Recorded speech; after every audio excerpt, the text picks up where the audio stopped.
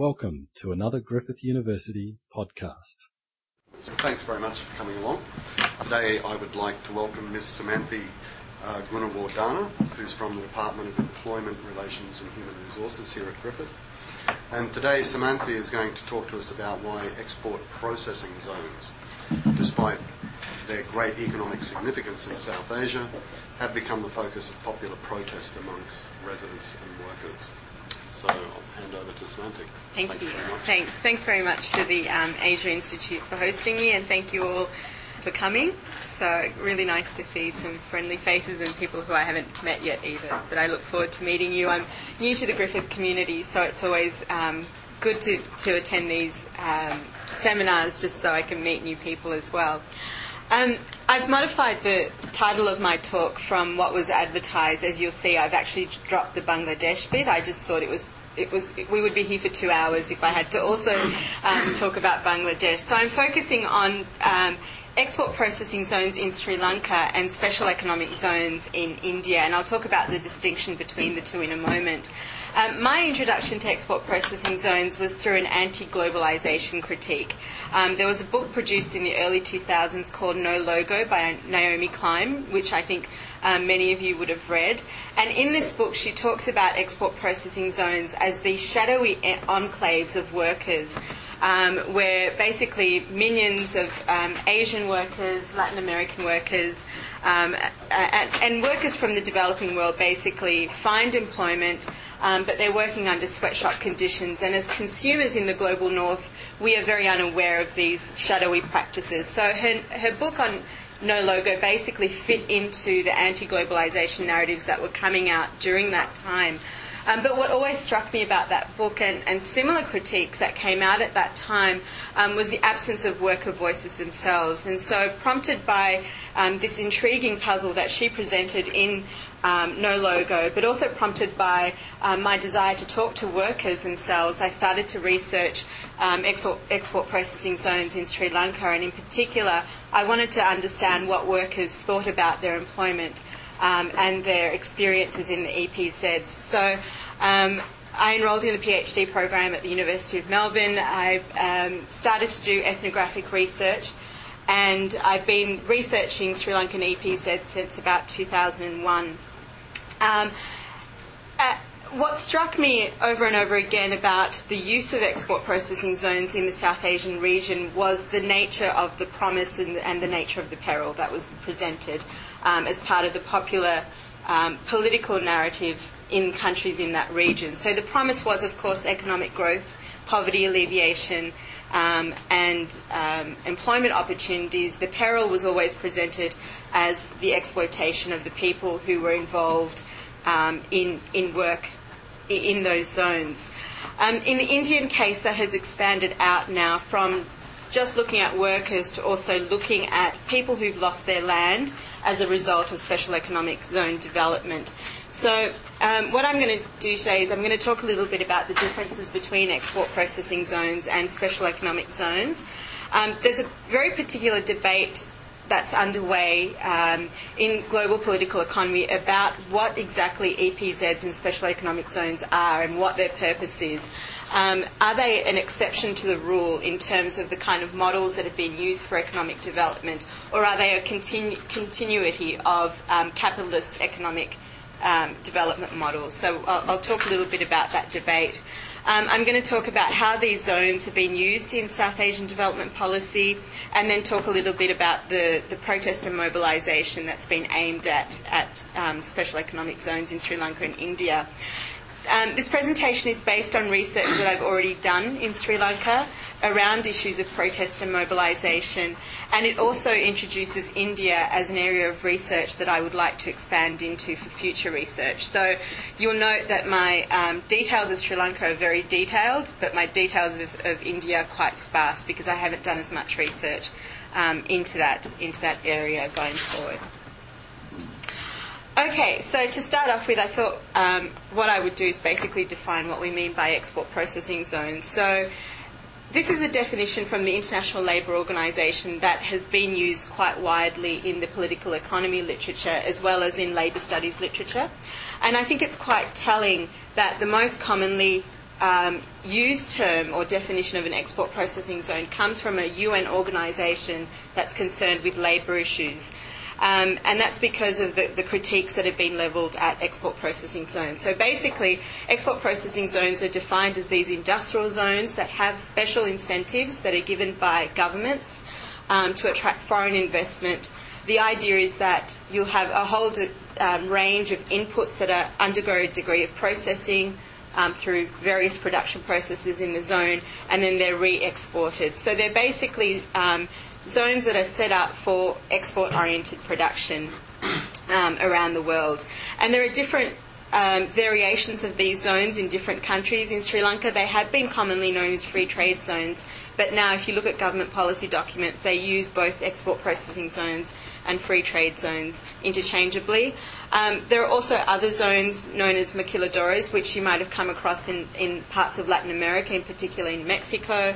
But almost all countries around the world now have what are known as industrial zones as well as free zones. And the whole idea, again, behind them is that they're these specially designated territories, if you will, within a given country that if you are to invest in them, you attract special incentives, including tax holidays, special assistance from governments for setting up your facilities, infrastructure assistance.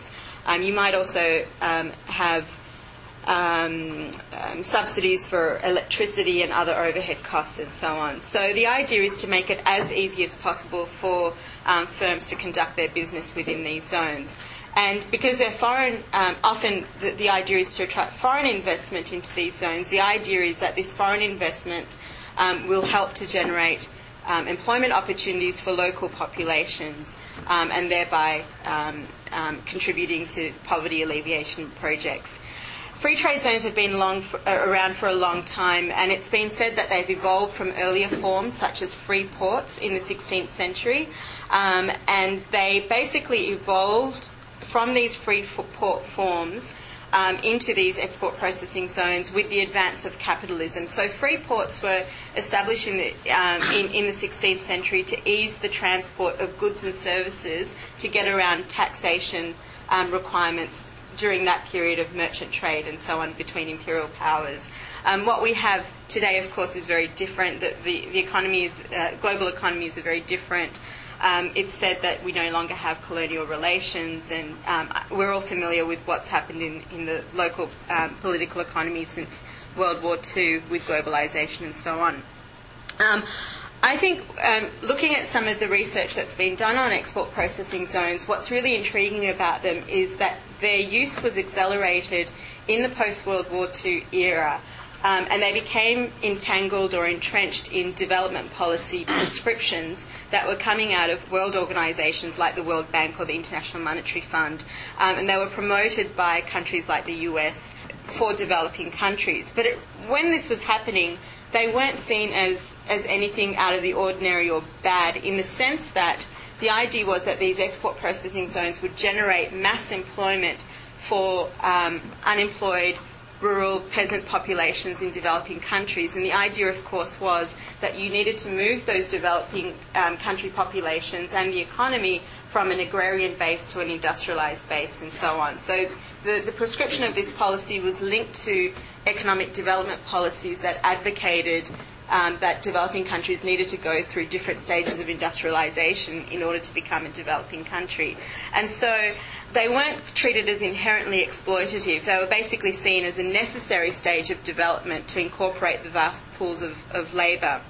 I don't think it was until the late 1970s that the exploitative nature of this employment that was taking part in export processing zones really came to the forefront. As many of you are aware, there was a seminal study that was published in the early 1970s by Froebel, Henrich and Kreis that looks at the International Division of Labour. That study basically looked at free trade zones to articulate that there were these vast restructuring that was occurring in the global economy, and free trade zones were now becoming the sites where global capital from the global north was relocating to. So there was a relocation of production facilities, basically, from manufacturing production facilities from the global north to developing countries in the global south, and this was creating all sorts of problems for the countries in the global south as well as for workers in the global north. So it really wasn't until the 1970s that people really started to look at export processing zones as problematic. Sri Lanka was an early user of free trade zones, if you will. While the policy of setting up free trade zones was promoted in the early 1970s, it was later dropped due to popular protest, but it was picked up again in 1977 when a new government that had, I guess you can say, a more market-oriented ideology and outlook was elected into Parliament, and they instituted a whole raft of economic development policies that shifted the country from import substitution to export-oriented development, and free trade zones basically became the centrepiece of that policy. So export processing zones are rather mature in Sri Lanka. They've been around since the late 1970s, but they've always attracted investment in labour-intensive industries like apparels and textiles. So for the most part, the apparel industry has dominated production processes in the free trade zones. The first free trade zone in Sri Lanka was set up in Katunayake, there on the left. And they subsequently grew around kind of the southern central regions of the country. You'll notice there's a sparsity up in the north and east, and that's because, as many of you know, there's been a civil war that went on from about 1983 up until 2009, and that's also the period in which the apparel industry really took off in the country, and we see an expansion of manufacturing and free trade zone activity across the island. Today they employ about 300,000 people directly and about 600,000 indirectly, but that's variable. And they employ mainly women workers, rural migrants from dispersed locations around the country who migrate to find work in some of the urban centres. Although what you'll notice now is that there are zones set up around the country. But for the most part, young unmarried women are still migrating for work in these industrial zones. The situation in India is a little bit different. And if we look at the Indian case study, what I think is very interesting about India is that it dabbled in the use of export processing zones from the 1960s. But for the most part, the use of export processing zones has been considered a failure in India. And so it didn't generate the kind of outcomes that export outcomes, employment outcomes that the country was hoping for, and subsequently they shifted to the use of special economic zones in the 2000s. In the year 2000, it said that the Indian government upgraded to the use of special economic zones, and special economic zones are quite different to export processing zones in terms of the land use, the amount of land that's taken up by these special economic zones, and the kind of activities that you find within the zones themselves. One of the key critiques of export processing zones in Sri Lanka was the lack of supporting infrastructure. So while there was a lot of supporting infrastructure for firms and organisations and investors, things like roads and electricity, there was the lack of housing or other medical facilities for workers and so on. In the special economic zones, they are much more all-encompassing. So they take up to 3,000 acres of land at a time, and they encompass residential, medical, educational, and other business services. So they become essentially industrial townships, but they become very insulated industrial townships. And as I mentioned, the size of these zones are quite significant. 3,000 acres is quite a significant plot of land. So the idea behind the establishment of these zones is that you need to find the land somewhere. And this has been a source of controversy in India over the last 10 years, is this question of land acquisition. So in Sri Lanka, there was a huge focus on labour exploitation, and this is partly reflective of the nature of the manufacturing activities that were occurring in those zones, which were mainly apparel-based.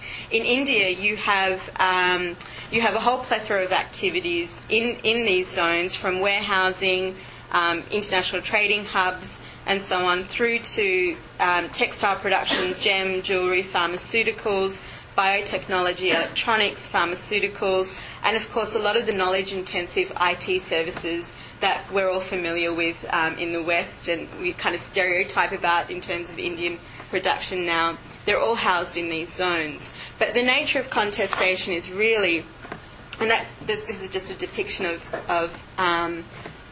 the size of special economic zones that have been approved. The controversy resides in the fact that in 2005 there was a piece of legislation passed in India called the Special Economic Zones Act.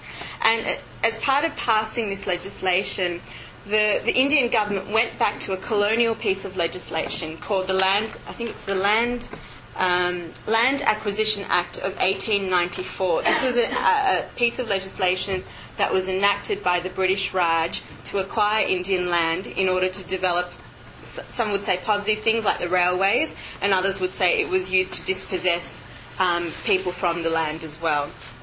So what's been happening is that this piece of colonial legislation has now been reenacted to dispossess mainly peasants, poor peasants, marginalised communities from existing land.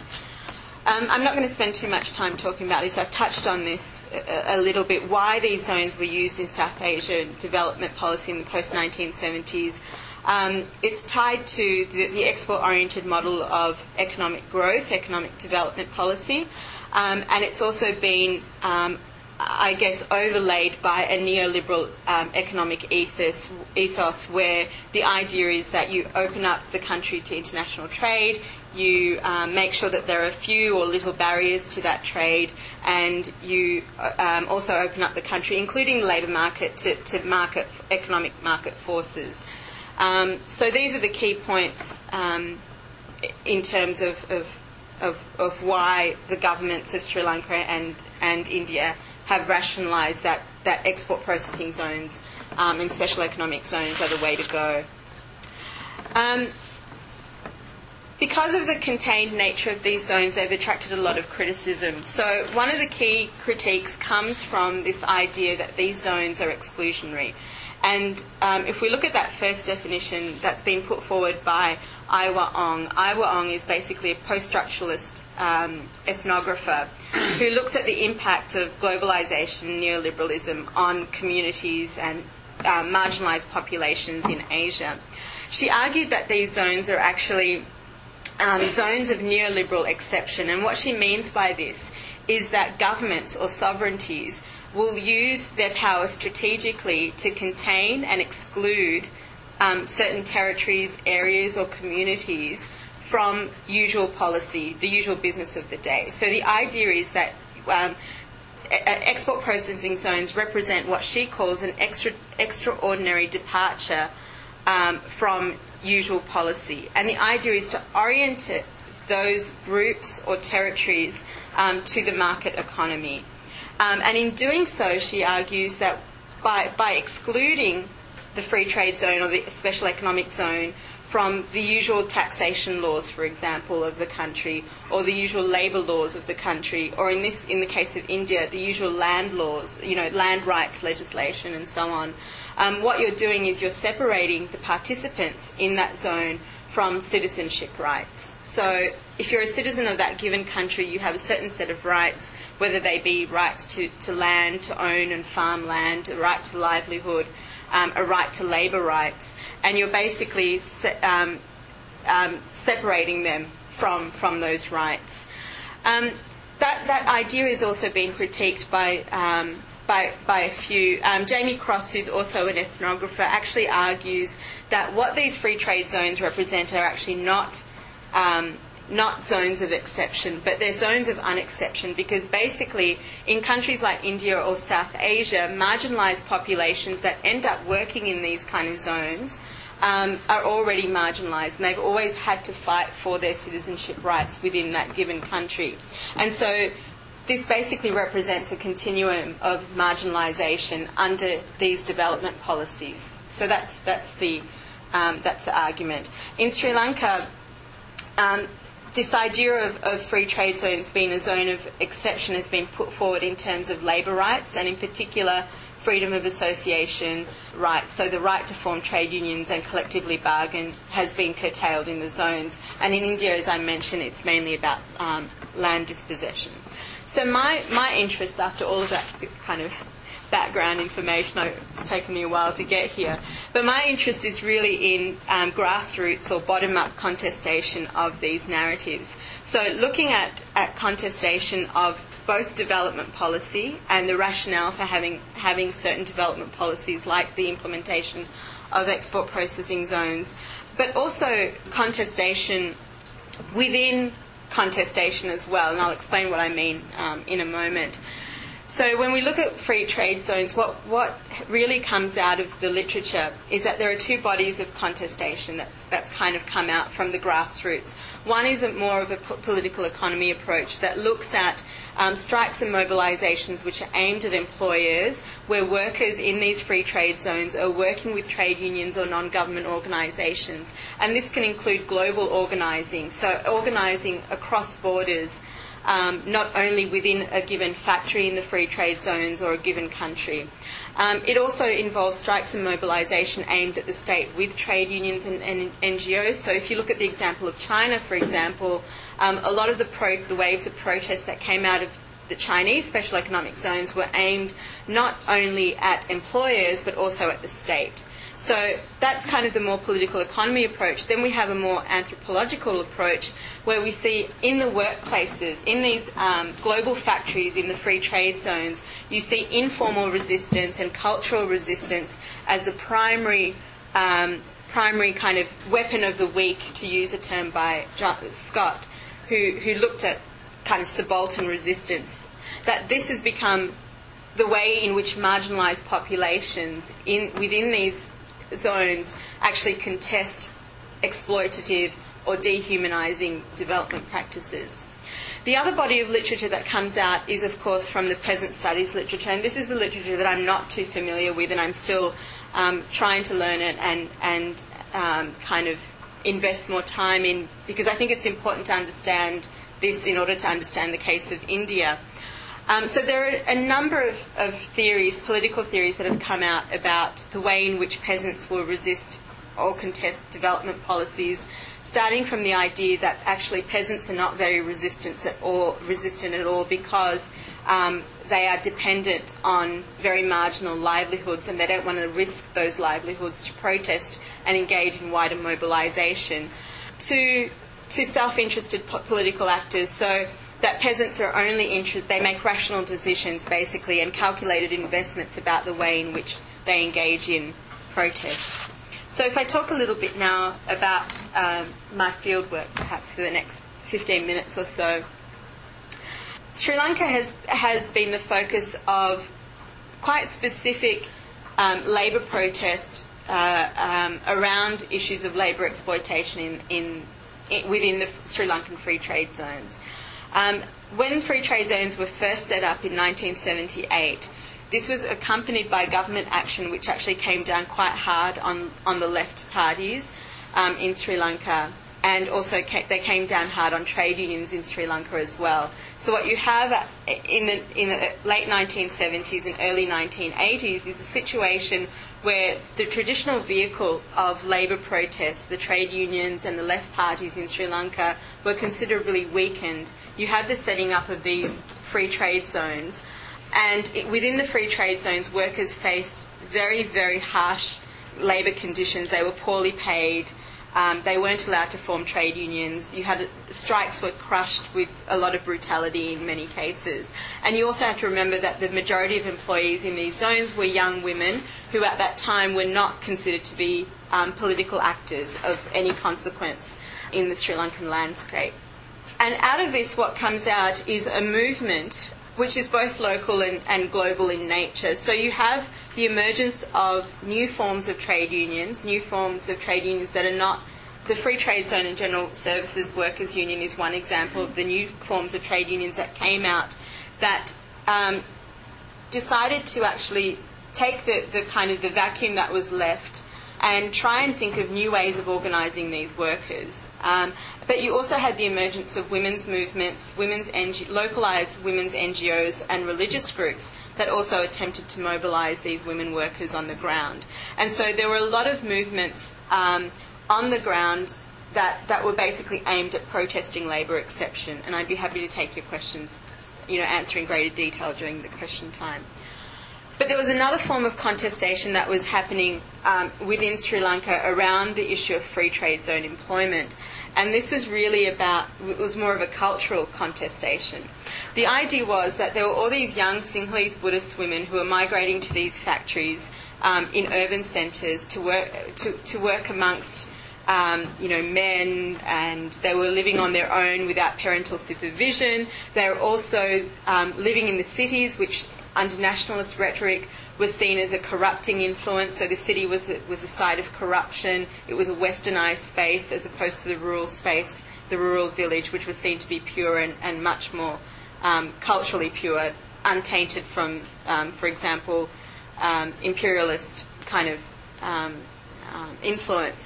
So the idea then that these young women were migrating on their own was leading to cultural ruin. It was leading to the degradation of Sinhalese Buddhist culture. The women were having affairs, there were unwanted pregnancies, there was abortion. All of this was seen as culturally unacceptable. So the women workers there were perceived as both victims of exploitation, labour exploitation, and also economic exploitation, but also cultural exploitation. But they were also demonised in this cultural narrative as well. So people protested export processing zones as a source of this cultural ruin.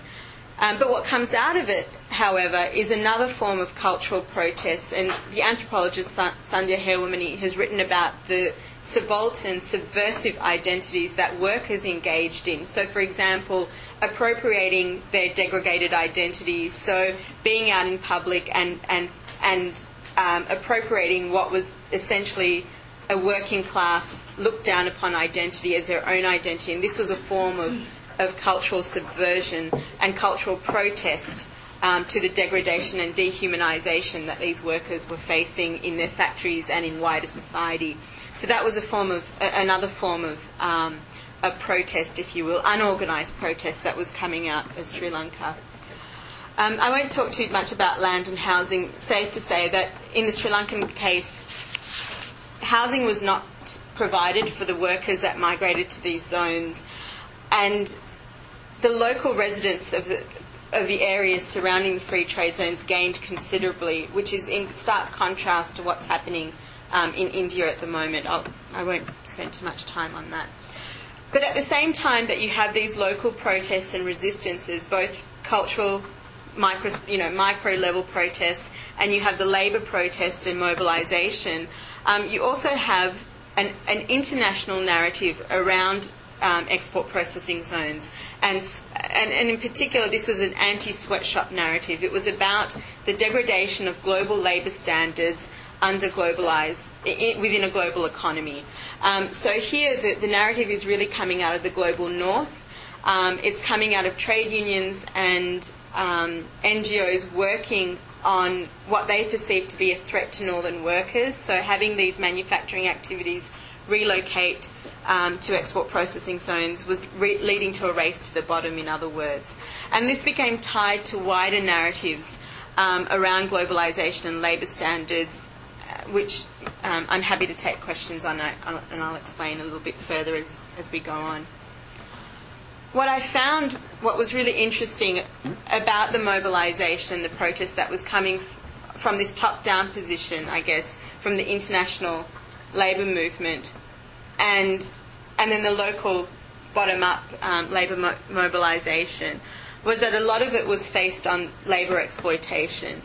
And there are many different groups that had a say in this labour exploitation that was going on in the export processing zones, from trade unions to women's groups to religious groups and other civil society.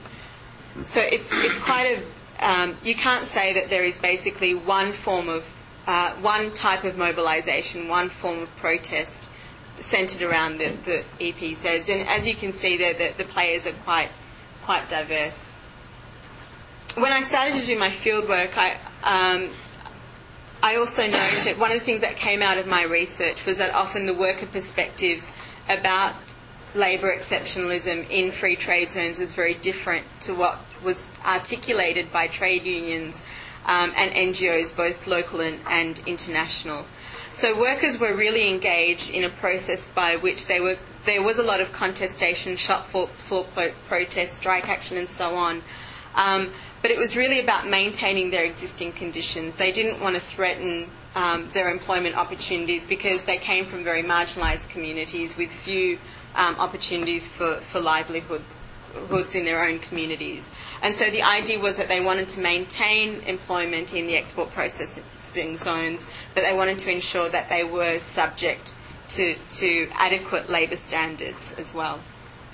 The situation in India is very different. In the early 2000s, in the 1980s and 1990s, when there were still export processing zones in India, but they focused mainly on manufacturing activities that employed women workers, for example, there was the same kind of narratives that were coming out about labour exploitation. But by far and large, the largest and the most vocal form of protest that now exists in India is around this issue of land appropriation. Most of the land appropriation is occurring from poor marginalised peasants and from Dalit communities, for example, people who are already in a low socio-economic position in the country. And what basically happens is if a corporation wants to set up a special economic zone, they apply to the government grants them grants them access to the land. And then they invoke the colonial piece of legislation. They say that this special economic zone is basically being appropriated for the public good, and they basically then try and buy out the peasants. So they're giving them compensation, but often the peasants have nowhere to go. Their farming activity, or they have very strong ties to that community, and so on. But it has prompted a vast array, if you will, of protests around India, in particular in West Bengal and Andhra Pradesh.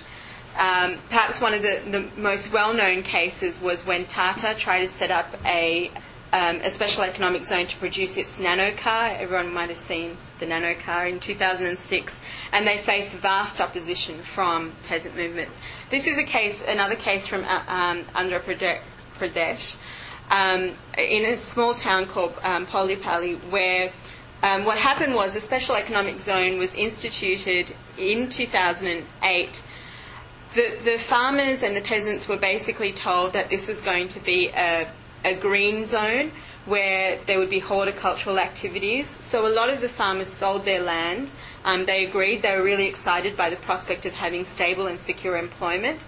But then what subsequently happened is that they found out that actually the special economic zone is going to be a pharmaceutical corporation, and they were just going to be out of work, and they wouldn't have any means of generating livelihoods. They would be forced into an even more precarious labour market position, in other words. They attracted a lot of attention because what they ended up doing was actually contesting the local elections, the parliamentary elections, and the woman the third woman from the left actually won a seat in the Lok Sabha, which is the lower house in the Indian Parliament. But the campaign was really driven by outside activists, which I thought was very interesting. It was driven by individual activists and NGOs that transformed this issue from a local, contained community issue to one of national significance. But what eventually ended up happening was they got compensation for the land. The activists all left the area, and some of the peasants ended up just basically with nothing. They didn't have access to the compensation. The compensation became tied up in bureaucratic measures, and they're all kind of stuck without any land, without any employment, and so on.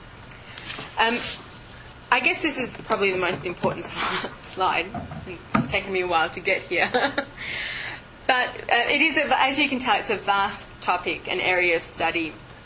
In order to understand the nature of these zones, but also to understand the nature of the protest that occurs. And a few points struck me as I started to do a comparison of India with Sri Lanka. In the Sri Lankan case, I mentioned that the protest was really about labour issues and exploitation of labour. The protests and mobilisations have tended to be continuous. They've been supported by global actors, global NGOs, funding the cause, as well as providing visual support for global consumers as well. Their strategies have been evolving over time, and as I mentioned, because it's because global apparel industry dominates the free trade zones, and there's been a lot of interest in global apparel and conditions in the global apparel industry, their campaigns have become enmeshed then in this broader campaign about working conditions in the apparel industry. And so their labour protest and mobilisation is tied up to these global debates about globalisation, development and sustainability. In terms of the peasant protests, they've come in waves. There've been peaks and then the protests have dropped off. They tend to be very dependent on outside actors, like the labour protests, but the relationships are much weaker and the ties break easier in a way. It's very much tied to local politics, which I haven't really gone into here. But as I mentioned, I've only started to look at the Indian case study, so it's quite new still. Another really important point that came out of this new comparison that I've started to do is really the different meanings that are attributed to the protest and mobilisation by the different actors. So what is it that these people are what is it that the different actors involved in the protest against export processing zones, what is it that they're actually protesting?